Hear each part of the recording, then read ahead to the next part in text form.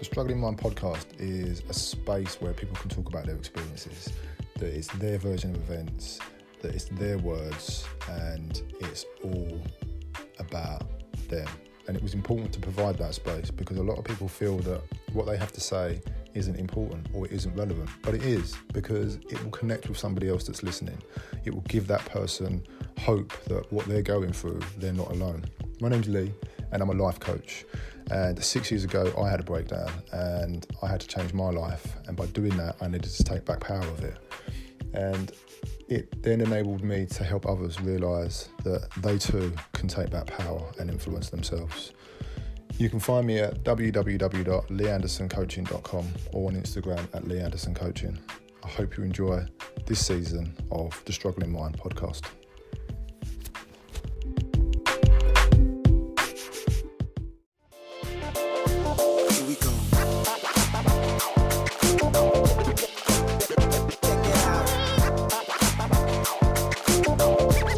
Welcome to the Struggling Mind podcast with me, Lee Anderson. The podcast offers a space to a host of amazing people to feel comfortable having a frank and honest conversation about experiences that have impacted their lives mentally, physically and emotionally, and how they've managed to navigate their way through their struggles.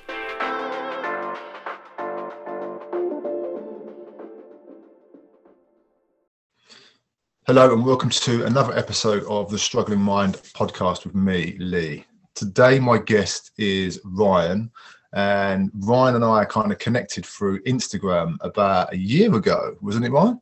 About a year ago, yeah. Literally coming up to a year ago, I think, yeah. Yeah, so firstly, thanks for your time and thanks for coming on to the podcast. How are you feeling? Yeah, I'm feeling greatly, as always. And how are you feeling? Yeah, I'm really good, thanks, mate. I'm really good. Actually, I'm grand. I'm in a really good place, so I'm really good. So what I like to do is with all my guests is I have a series of questions. There's only 3 little questions, but it's just to kind of bed us in, get us a bit comfortable, and just find out some random facts about you. So are you up for that? Of course, yeah. Let's go for it. Excellent. Okay, so question 1: if you can keep 3 apps and get rid of the rest, what 3 apps would you keep on your phone? That's a great question. So it'd be Instagram, yeah, Clubhouse,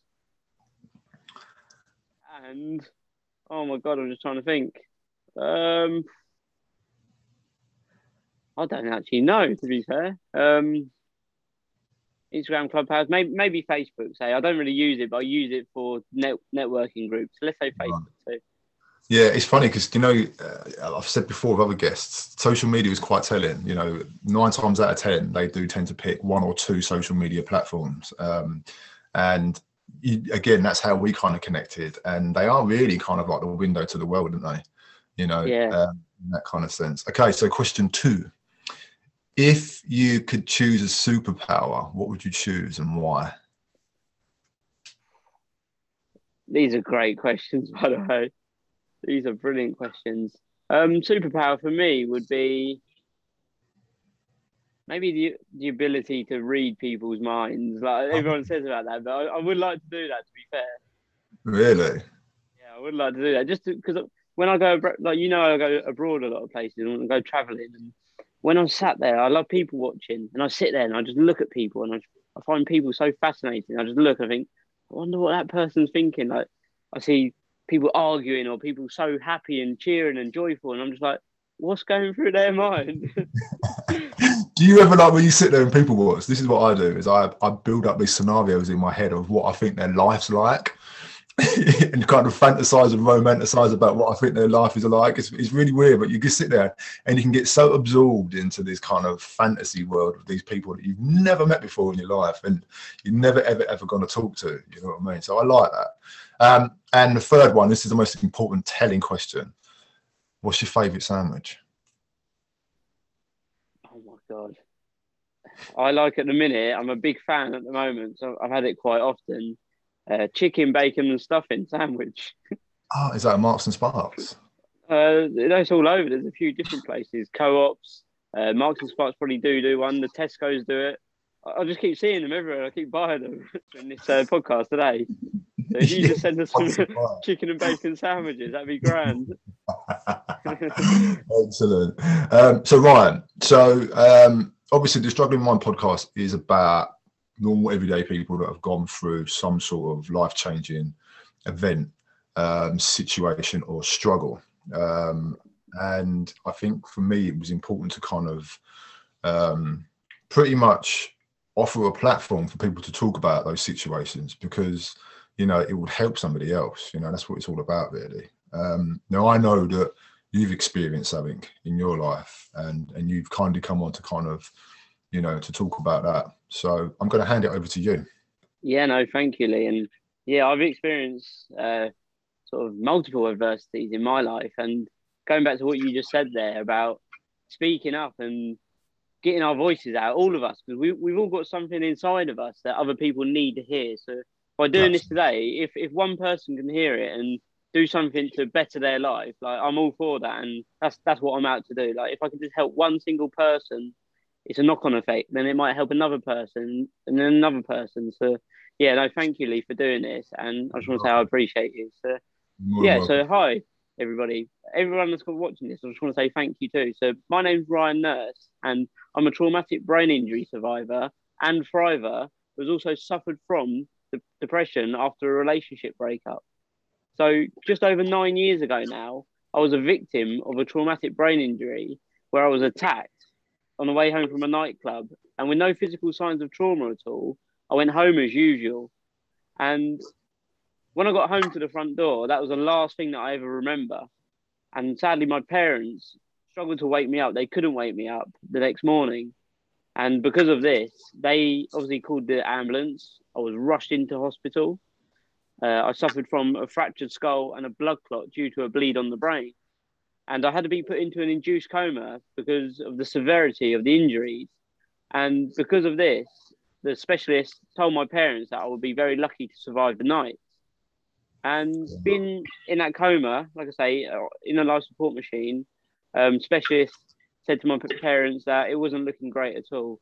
And it was 3 days in, I was still being kept alive by the life support machine. And the specialist, once again, they gathered my family, my parents, my loved ones on the third day. And they literally said, like, we're going to have to turn the life support machine off because there is zero brain activity. And for any parent, that is probably the worst news that you could ever hear, right? So my parents were gutted. They didn't know what to do, and there was nothing they could do. But my dad there and then took uncomfortable action, which ultimately saved my life.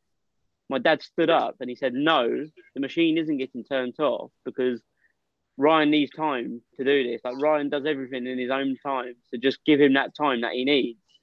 So by my dad doing this did go on to save my life. Because, wow, yeah, the sad thing is, my parents were obviously going there sometimes twice a day. It was an hour journey one way. So 1 hour there, 1 hour back. And they were doing that twice a day. And they were becoming friends with, say, other parents, family members that had sons, daughters, sisters, uncles, brothers, like, you name it. They had the same people in the same position as me in there also. So they become friends with these people because they were all going through this, like, the same situation. And sadly, for those other people, because there was a number of them, my parents told me, they listened to the advice of the specialist and just agreed to, say, turn the life support machine off because there was, like, same injuries as these other people. And sadly, that they didn't pull through as well. So if my dad wouldn't have stood up and said no to the advice of specialists, which we all take for granted most of the time, and if he didn't do that, I wouldn't be here today to tell my story. So yeah, I'm just grateful for my dad and my family for being there. But it just goes to show that sometimes that even specialists or people write you off in life, and it doesn't mean that you're done with. And that goes with anything. Like, some people might say, you can't do this, you can't do that. But don't listen to them sometimes, because you know yourself the most. So just go for it. Whatever you want to do, go for it. So for me, my dad saved my life by doing that because he didn't listen to the advice of the people that know best, as to say. Absolutely. Just what you just said there about your dad is just incredible. It really is, because like you said, a lot of parents or people in that situation would have actually taken the word of that specialist and switch that machine off. So all power to your dad. You know, I've never met him, but I like him already.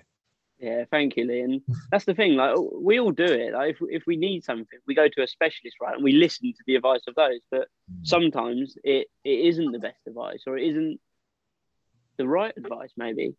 But carrying on. So my dad stood up, and they agreed, obviously, to keep the life support machine on and just see how things go over the next few days. So the next day it was right. Let's bring him round. Let's try and bring him round. Or the next couple of days it could have been. Let's bring him round. Let's reduce the sedation to bring him out of the coma. So the very first time that they done that, their loved ones obviously so excited to hopefully get me to come around, and it didn't work. Sadly, I wasn't functioning on my own. I wasn't breathing by myself, so I had to be put back into a coma. And again, specialists were saying like this isn't working. Like there's no brain activity at all. Like he's not gonna come around, sadly. But my parents were just keeping that hope, saying he will. And so the next day again, second time, and this was like the last time. So this was say flight or fight for me. So it was either do or die basically. And again, they reduced the station to bring me round. And this time I did come around. I did start to function by myself, but I was still in a very, very bad place. So I wasn't awake sort of thing. I was just, my lungs were working by themselves, and that was all that was happening.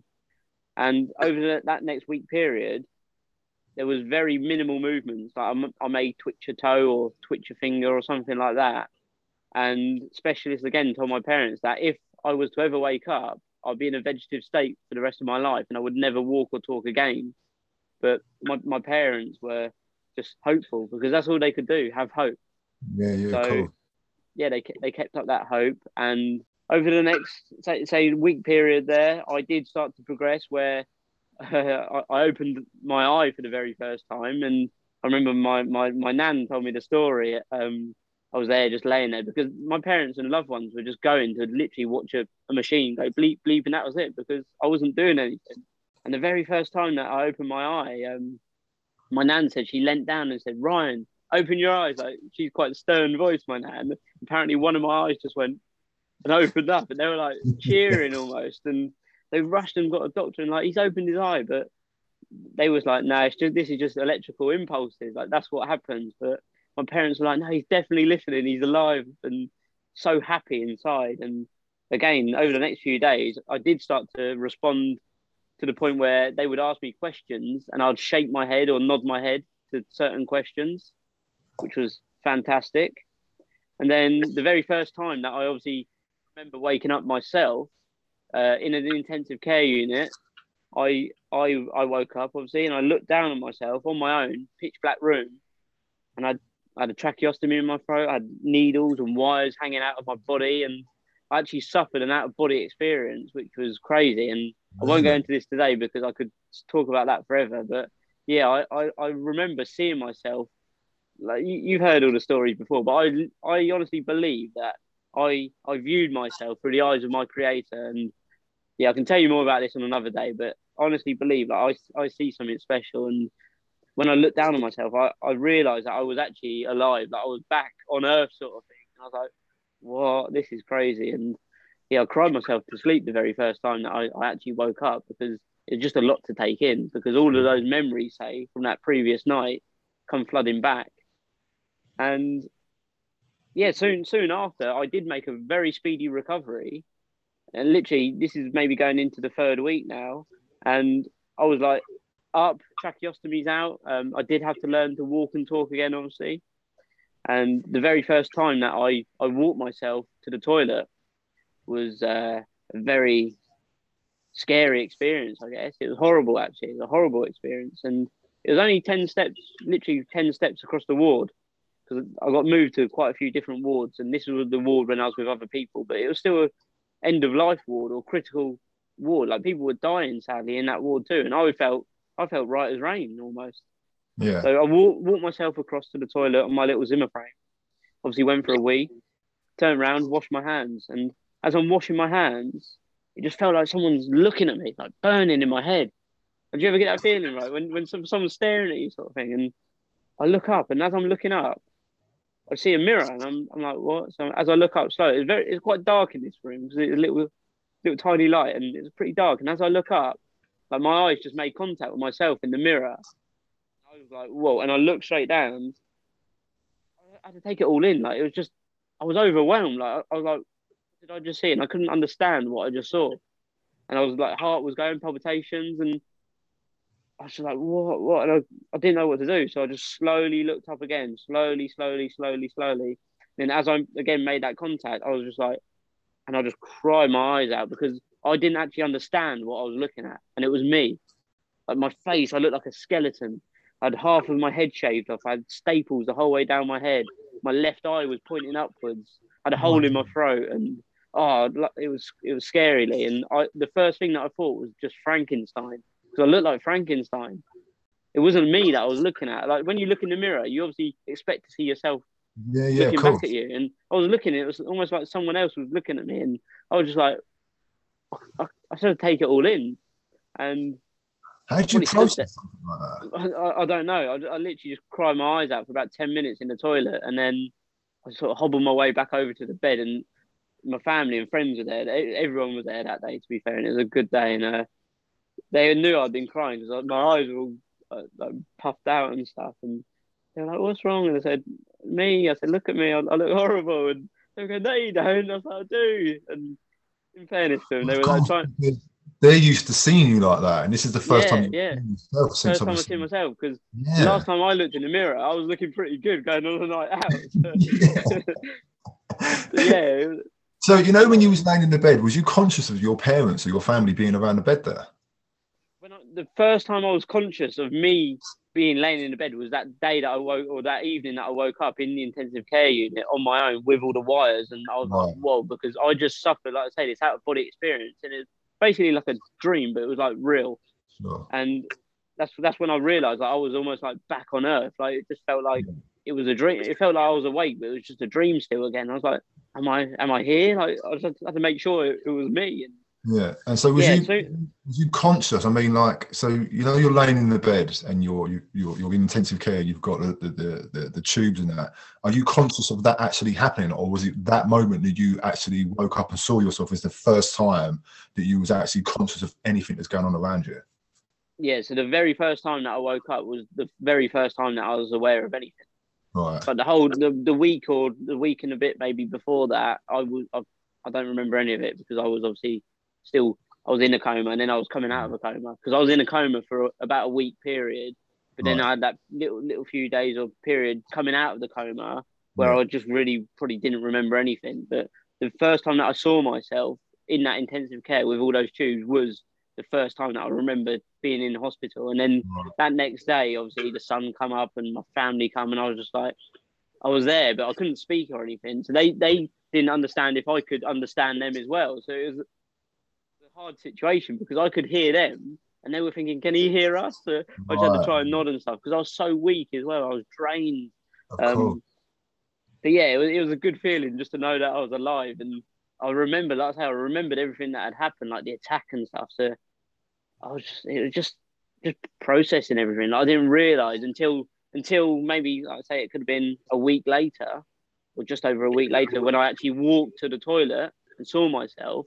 That Right. there was the first time that I realised like the severity of my injuries. Because in the laying in the intensive care with a tracheostomy in my throat, I was just like, I'm ill. I'm just a bit ill. Like something's happened to me. I'm a bit ill. Yeah. I knew what had happened. I'd been beaten up, but I was just like, I don't know. I've probably got a broken arm or something. I didn't really know. I knew I'd been bashed up, but didn't really know how bad it was. But then when I Right. see myself in the mirror with all these staples down my head, I was like, whoa. And that's when I Right. took it all in and thought, shit, like something bad's happened to me. And so that from that point of seeing yourself in the mirror, I mean, I'm just trying to process the fact of you obviously waking up and then obviously spending that week with the tubes and that, and then obviously taking yourself to the toilet for the first time, which is when you actually first visually saw yourself. And then how did you start to process that part of it? Yeah, so like I said, to be fair, from my memory, I'm pretty sure this is exactly what happened. I just cried my eyes out in that toilet, went back to the bed, I was upset for a bit, and then they obviously made me smile. And literally after that day, I was like a new man. I was just like smiling and just happy I was alive. And yeah, I was just Yeah. focused on just progressing and getting better after that. So it was like crying my eyes out. Family saw me and lifted me up, and yeah, I just was just progressing. I just focused on getting myself better, stronger, and up and out to go home. So how long was you in hospital for before you came home? Great question. So it was just under 1 month, for, like in and out job. So it was going in, survive the night, he's gonna die, to just under 1 month, he's going home. Wow, So really specialists quick. told me, that I was a walking miracle, or I am a walking miracle, because they said that doesn't happen. With the injuries that I sustained, that doesn't happen. People don't just stand up and walk off with a few scratches and nothing wrong with them. And it doesn't happen, they said. So yeah, after that day of seeing myself, maybe a few days after that, they transferred me to a hospital closer to home, and I Right. was literally in there for a couple of days. I was starting to walk on crutches by that point, and 2 days in, they said you can go home, and I was like, really? And they were like, yeah. So my parents turned up. I said, I got some exciting news, mum, like to my mum and dad. And they were like, what? I said, I'm going home, and they're like, no, and I'm like, I'm home, and they're like, you are really ill. You just come out of a coma. You're not going home. I'm like, going home. They didn't believe me. You made the decision rather than the specialist saying that you're ready to go. Yeah, so I think my parents were thinking, because my head weren't right, they were thinking this was just the after effects. Like my memory was Right. really bad. They were like, he's making this up. So they were like, you're not. And mom's going, oh, you're not. I'm like, I am. So they would have got the nurses or the doctors. They're like, is he going home? And they're like, yeah. So they come back and they're like, we're going home. So yeah, yeah, it's quite emotional because again, like they said, when do you want to go home? And I was just like, now, let's go. So packed up a few of my belongings that were there and straight out in the car park, just grabbed my mum and dad and we just cuddled, and it was Yeah. freezing cold, and yeah, we just had a big cuddle, and they were like, oh, you're coming home, like that's where you belong and all that stuff. So it was Oh. just really nice and emotional. And we went back, and I remember my mum sat in the passenger seat the whole way back. She kept, remember when you, I don't know, like when, if there's a baby in the back seat, like when there's parents with a baby in the back, they're like always looking around. Are you all right? Are you all right? Something from mum. Yeah. We're just going, are you all right? And I was like, I'm fine, mum. I'm fine. Oh, And she just kept yes. looking around to make sure I was okay. But Oh. I was so weak, Lee. I was so weak. I weighed about 7 stone when I come out of hospital, and I literally looked like a walking skeleton. And I had Wow. no, just oh, my face was just, my body was just drained. And then, yeah, it was the next month, which was Christmas. So yeah, it's brilliant, just in time for Christmas. So yeah, So how did you adapt to coming home? Was there any kind of, you know, did you live close to where it happened? Would you have to pass the place? You know, was it, you know, how did you feel about that whole situation? yeah, no, that's brilliant. So yeah, adapting to things in when I come home. So obviously I was still on crutches for a bit, so that was a challenge first. Say getting up and down the stairs, for instance, that was just a challenge because I was so weak. I couldn't just go for a nice walk or something. I had to get lift everywhere because I was on crutches. And yeah, to where it happened, I was super close, maybe like a 5 minute drive. Um, so then, yeah, it was just I was very scared. I was very scared of doing anything. To be fair, I Mm. was petrified, in fact, of just going out. I was thinking like, what if something happens to me? What if I fall over? What if someone wants to come and hurt me? And I don't know. I had all these thoughts running through my mind, and none of this stuff happened, by the way. But I almost painted this nightmare in my mind. I literally painted this picture in my mind of like all the worst case scenarios happening, because that's what I sort of did after that. I just focused on worst case scenarios that hadn't actually happened, and that probably wouldn't ever happen. So that happened for a long period. And the other things like ongoing effects as well was like my tiredness. I could literally just fall asleep anywhere, and short term memory loss as well. So I could be So having you a still suffer from conversation that? with, yeah, so I could be having a conversation with you now. So this is say coming straight out of hospital for a good period after. I could be having a conversation with you and completely forget the whole conversation and be like, what are we talking about? And just forget everything. And that lasted for a long time, years in fact. Same with the tiredness, years. I'd get so tired. I still suffer now from short-term memory loss, but touch wood, hopefully it's literally maybe one word. I could just pinpoint one single word that I can't remember, and I'll be like, oh, but now I just forget about it and just talk about something else. Yeah, mate, listen, trust me, that's normal. Right, that happens to me as well. Yeah. Did you notice any changes in your behaviour? Like the way that you kind of viewed the world from that point, the way that you kind of saw yourself and, just kind of feeling safe in the environment that you was in? Yeah, no, that's a great question too. And I knew like my home was safe. I knew my Yeah, home was safe, but I didn't feel safe just in going out in general. Like, I didn't feel safe doing anything really. In all honesty, yeah, I didn't feel safe just say even going to a shop. yeah. So I just had just multiple fears. So yeah, no, I didn't feel safe at all, really. And if you went anywhere, did you go with somebody else or did you kind of avoid it or did you make excuses not to go? Yeah, so for a good few months after, it was like everywhere I went, I'd have to go with someone. I never went anywhere on my own for a long period. Um, and the other thing as well, what happened soon after, as much as like you say, things that had changed, yeah, I sort of did what I did. Yeah, I looked at my life and thought, shit, like I'm so grateful to be alive. Like I shouldn't be here. Um, so I was really grateful for my life, but I wasn't that grateful, and I'll go on to explain why. Like I was grateful to be alive, but I didn't really realize like the challenges and the obstacles that I'd actually overcome. Like this was a big thing, and I sort of almost just brushed it off. I was just like, yeah, it's done, and everyone was like, oh, you're amazing, like you're doing so great. You, thank God you're alive, and I was just like, yeah, it is what it is, sort of thing. And as much as it was so sad for my loved ones and stuff, and they had to go through that intense pain, like for me, it was just like I spent a month in hospital and I'm back now, and I sort of didn't really understand the severity of it, I guess. Yeah. And so have you and your parents and your siblings actually sat down and spoke about the kind of impact it's had on you as a family?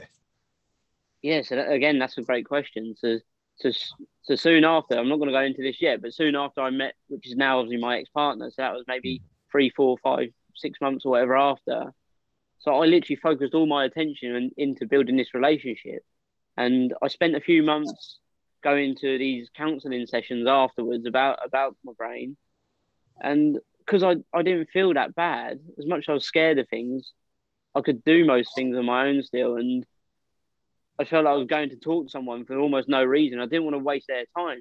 So I sort of pulled myself out of them counselling sessions with no, not mind, one of the brain charities. I can't remember what one it is called. It'll come to me in a minute. But yeah, I sort of just stopped going to that. And my parents kept going to. They done like a weekly evening ones, and my parents were like, "This is incredible," because they felt a bit almost like an imposter as well because they were going to these meetings at night, and sadly these parents were going there as well to speak and discuss about looking after their children that had suffered similar things. But sadly, their children had come out a lot worse than me, so maybe Right. couldn't walk or talk or couldn't do what we all take for granted, sort of thing. So my parents almost felt like they were going there, and they felt really bad for going because they were like, "Well, nothing's wrong with Ryan because he's out and doing his own thing now." So So yeah, they'll I carry guilt around then. pardon say that again, sorry. So they were going there and they were feeling quite guilty of the other parents. Yeah, exactly that. So again, my parents were just going and like as much as it's so interesting and great to learn about these incredible things, it was just like, well, Ryan isn't like that. So should we be here or shouldn't we be here? So they did go to I think most of them, and yeah, because I was out all the time, like I say, building this relationship, I wasn't at home to even learn about it. So I almost just put everything that happened to me just gone like to the back of my life, and I'd only just really spoke to my parents properly during this lockdown, Really? 2020 lockdown, when it all first lockdown, March. I had some time off in March. We was all in the Yeah. back garden, or mainly my younger brother, mum and dad, because we all live here. My other siblings moved out, so yeah, us lot were here, obviously locked down with each other. And yeah, just brought the conversation up and just asked them questions, obviously because I've set up my page and stuff, and just asked them like ask my mum what happened, and every time that I speak to my mum about it, she cries anyway. And yeah, it was very emotional to sort of dive really deep into it, because it was just bringing up all those emotions. Because again, for me, it was just like I was asleep for a while, and then I woke up, and then I went home. For my Yeah. parents, they had to go through all that pain of traveling to a hospital that's an hour away, 4 times, like 2 times there and back a day, financially destroyed almost. Like my dad, like wasn't working. They had no income. They were just living off of like amazing people in like our area, or bringing my parents food and stuff. So Wow. yeah, horrible for them, because you obviously you put your family first. So my dad wouldn't be like, oh, I'm going to go to work just to keep the family going. No, like they had to go and see me to make sure I was okay. So again, I'll be forever grateful for my family, because they had to make huge sacrifices, and the things that they had to do, like only it's unimaginable, and I wouldn't wish it on any parent at all. So How did so in regards to your parents? I mean, obviously your dad not working because he's obviously coming to see his son, you know, his wife. How did he find a mental balance there to keep the family together, to obviously be strong enough for you and strong enough for his wife and strong enough for the rest of his children as well, and to kind of maintain a balance of normality there? yeah, that's a great question. And in all honesty, I don't know how to answer that question. I don't actually know how he done it. I asked him like things that he had done and stuff, and he did break down quite a lot of time. Like I remember my younger brother actually said, like my dad never really buys like a brand new phone or something. Apparently, I didn't know this obviously, but I only found out 2020 last day. My dad bought this brand new phone, and he gets excited about stuff like that. So he bought this brand new phone, and not long had it. And obviously, I go into hospital with this, and like I say, 3 days in, they say they want to pull the plug. Or no, I think actually no lie. I think it was the time that they said he would never walk or talk again. And my little brother told me this, and my dad like confirmed it as well, and said when he went out, he went outside of the room that they were in, and he had his brand new phone, and he just smashed it up. Or he was in the car park or something. He smashed it up, and it, you can only just imagine like what my parents and family were going through. Because imagine getting told that like your son's gonna die, your son's not gonna walk again, not gonna talk again. It's unimaginable.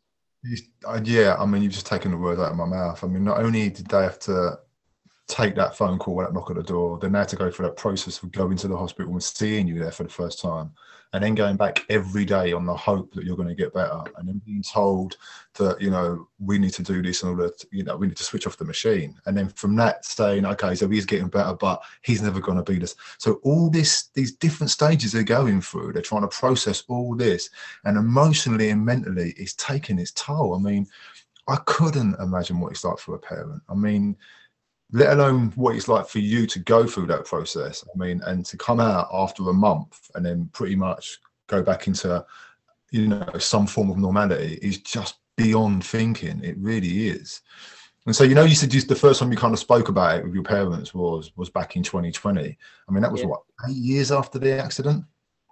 9 years? yeah, about 8 years, I guess, Was that a conscious or even 9 years. decision to not talk about it, or was it just something that you'd kind of processed it and you just got on with your life and it just never came up? I mean, Yeah, no, it's literally it all got put on the back burner, like I say, because I went soon after, say, the relationship, the incident. I went into the relationship, and like I say, forgot about it all. So yeah, I never really talked about it, I guess. did your life so once you came out of hospital and you got into a relationship, what kind of impact did your accident have on your life from that day forward? I mean, obviously you got into a new relationship, but was it something that you kept to yourself? Was it something that you kind of told people about? How did you kind of deal with that? Yeah, that's brilliant. And yeah, for me, it was like going to this relationship, and I didn't really speak about it much, to be fair, with my partner. As much as like we knew each other before, roughly. Like she wasn't around anyway, but we knew each other from years back, and she only know a little bit about it, but we never really talked about it. Right. But a lot of say friends and stuff obviously knew about it, and everyone in our area knew about what I'd been through. But I was just say so focused on building this relationship, and it was brilliant, trying new things, and goes back to say being scared. I was so scared to do anything, and my ex partner she'd give me that little push to do the things, to take myself out of the comfort zone, because she'd say suggest something. I'd be like, no, I don't want to do that because I was petrified. And it, let's say, leads me on to say the travel. Like, she introduced me to world travel. I'd never been abroad on my, well, never been abroad at all. And like, before meeting her, and I'd never been on a plane, and I was petrified of going on a plane. And Really? she said, "Oh, it'd be okay." And we went on our first trip to Turkey. And I said this to someone yesterday actually. My first ever time on the plane, I was built up this fear inside, and I remember I grabbed onto the handles. We left Heathrow, and I didn't let go all the way to Turkey. 4 hours or 4.5 hours. My palms were dripping in sweat. I didn't let go. They said, "Do you want a drink?" And I was just like, I couldn't talk. I looked out the window. I was like, put the blind down. I was like, honestly. Do you think then? Sorry, I didn't mean to cut you then. On, yeah. Do you think that helps with your rehabilitation mentally? Yeah, because if say I wouldn't have met her, I would have just sat around and probably not done anything. Right. So yeah, it did really help. It pushed me, like I say, outside of the comfort zone, because progression does equal happiness. And your comfort zone, I believe, should be called your danger zone, because nothing grows inside your comfort zone. Totally agree with you on that score, mate. Totally agree with you on that score. And the reason I asked that question was because knowing you now, you are a very, very forward-thinking young man, and you are the sort of person that would purposely push himself because of that fact. And that's why I asked you if by her pushing you is why you are the person you are today.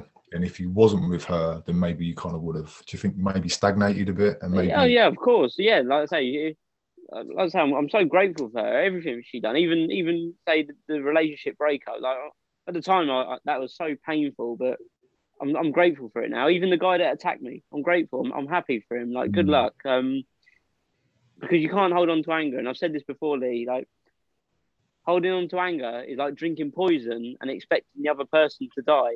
Yeah. But the antidote is forgiveness. And we need to forgive others, like, not because they deserve forgiveness, but because we deserve peace.